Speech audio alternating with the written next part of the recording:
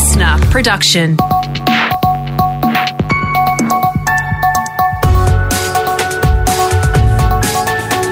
Australia Today's Morning Agenda with Natasha Belling.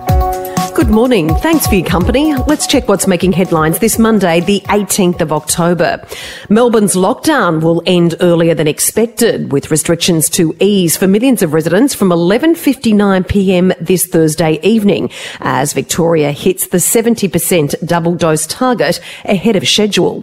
It means up to 10 visitors will be allowed into the home. There'll be no travel limits within Melbourne, and pubs and hairdressing salons are allowed to reopen with cap limits.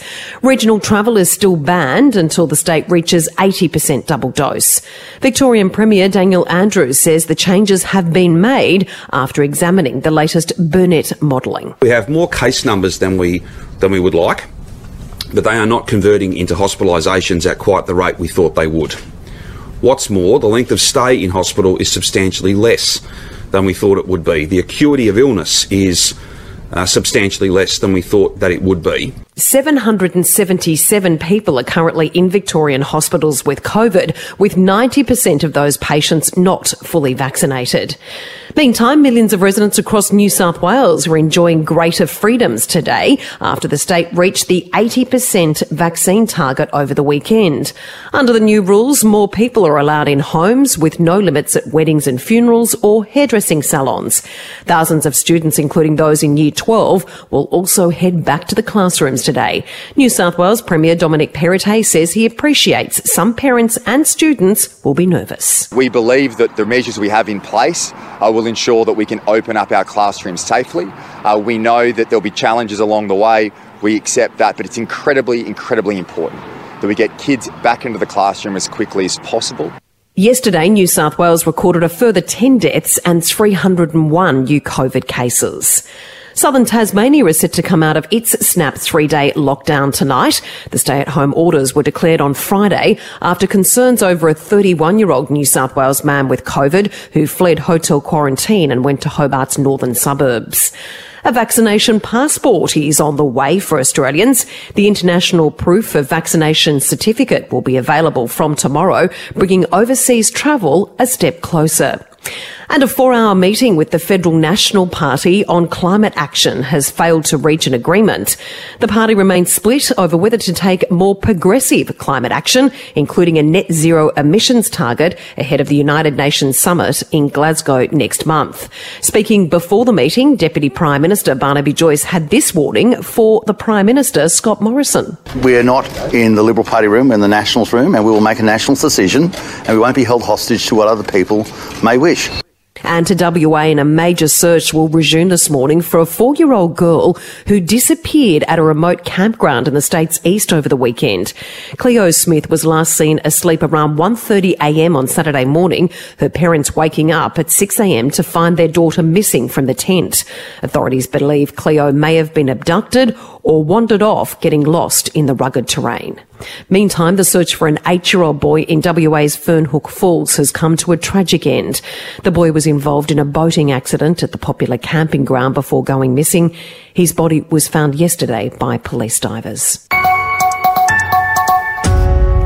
Now let's check what's happening in your state with our reporters on the ground. To Queensland, and the state government has hailed the weekend's COVID vaccine blitz a success.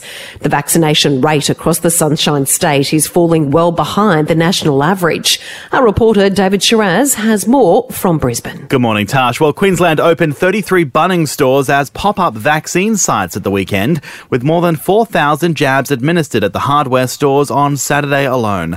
Just over 72% of Queenslanders have now had at least one dose of the jab, but only 56% of those over 16 are fully vaccinated. That's well behind the national average.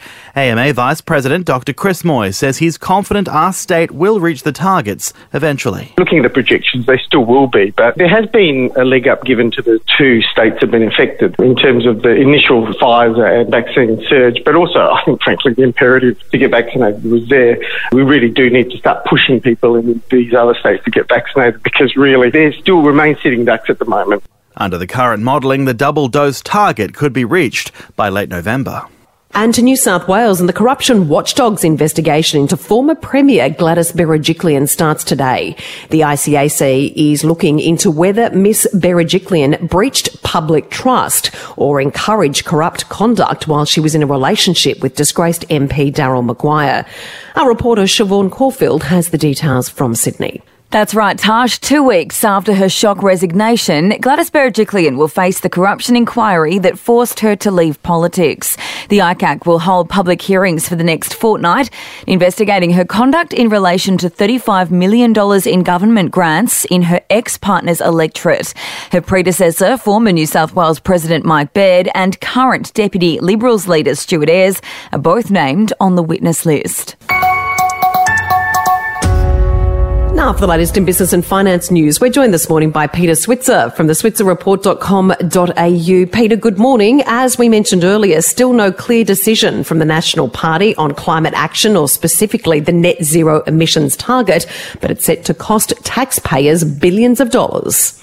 That's right. Ahead of the Glasgow Climate Change Summit in November, the Nationals have been offered tens of billions of dollars for regional Australia to say yes to net zero emissions by 2050.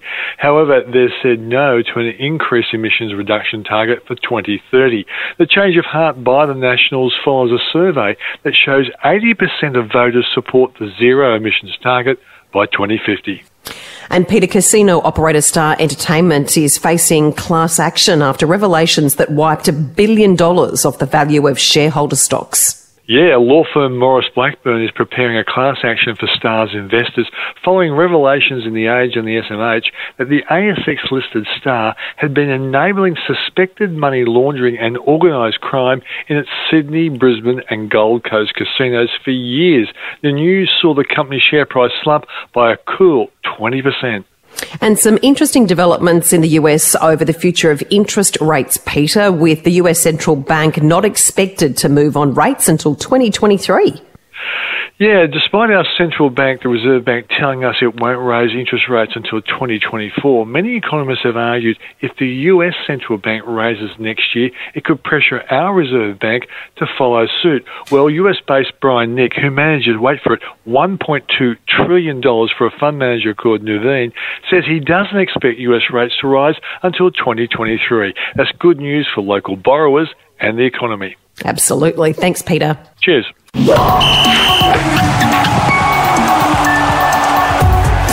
Time for sport now with Brett Thomas and Brett Mitchell. Stark is urging the Aussie men's side to work more closely with the women's side as they bid to win the T20 World Cup for the first time. Yes, good morning, Tash. The women's side, compared to the men's side in recent years, has had far more success. Mitchell Stark, of course, is married to their star batter in Alyssa Healy, and he did spend some time during their recent series win over India just trying to get some of that success to rub off on the men's side, going for their first T20 World Cup win in history. We're currently ranked a lowly 7th. We had disappointing series losses to Bangladesh and India this year. Stark says that the men and women can learn a lot from each other. Record speaks for themselves, that they win games home and away. They won 26 one-day games in a row. They've won T20 World Cups. So, yeah, I just think the collaboration can be better between certainly two really strong Australian teams. They wouldn't mind having Sophie Devine in the batting lineup. She smashed 2 sixes in the final super over to guide the Scorchers to victory against the Brisbane Heat. In the Sheffield Shield, Usman Khawaja put his name in lights with an unbeaten 158, the Queensland captain against South Australia. So his name's certainly in Ashes contention, Tash. Yeah, absolutely, Brett. And the Wallabies will be without one of their star players for the spring tour of Japan and the UK. Yes, Marika Korobidi is staying at home, and it might actually be the last time we see him play for the Wallabies. He is off to Japan next year, and although Rugby Australia has loosened the selection guidelines, it still means that he's a chance of not pulling on the green and gold. Coach Dave Rennie says it's for family reasons. They've had a newborn baby, they've got a couple of other young boys, and so, based on those situations, Marika's chosen not to tour. He was involved with that stunning offload from Taniela Tupou against the Springboks, so certainly one of their draw cards and star players, but hopefully we see him back in the Wallabies in the not-too-distant future. He's such a good player. And also there are some key coaching changes in both the AFL and NRL, Brett.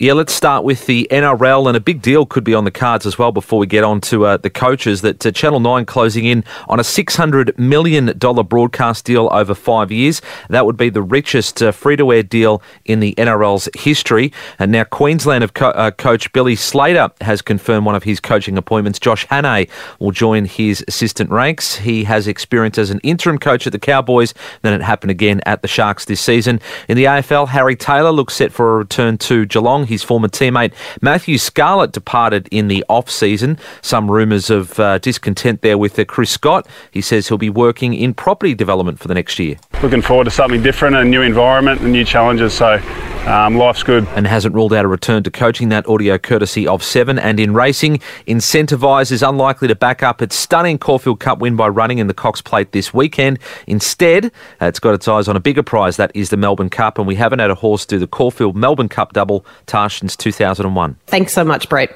Thanks, Tash. And some exciting family news for the new New South Wales Premier Dominic Perrottet. He announced late yesterday via social media he's having a 7th child. Mr. Perrottet's wife Helen is pregnant with a little girl. He said on Facebook, with 5 sisters already, his son William is looking on the bright side, more bench depth on the family basketball team. Congratulations. And that's all you need to know to start your day with Australia Today's Morning Agenda in your podcast feed from 6:30am every weekday morning. You can also catch the latest episode in a whole new world of audio by downloading the new Listener app for free. I'm Natasha Belling. Thanks so much for your company. Have a great day. Stay safe. And we look forward to seeing you tomorrow.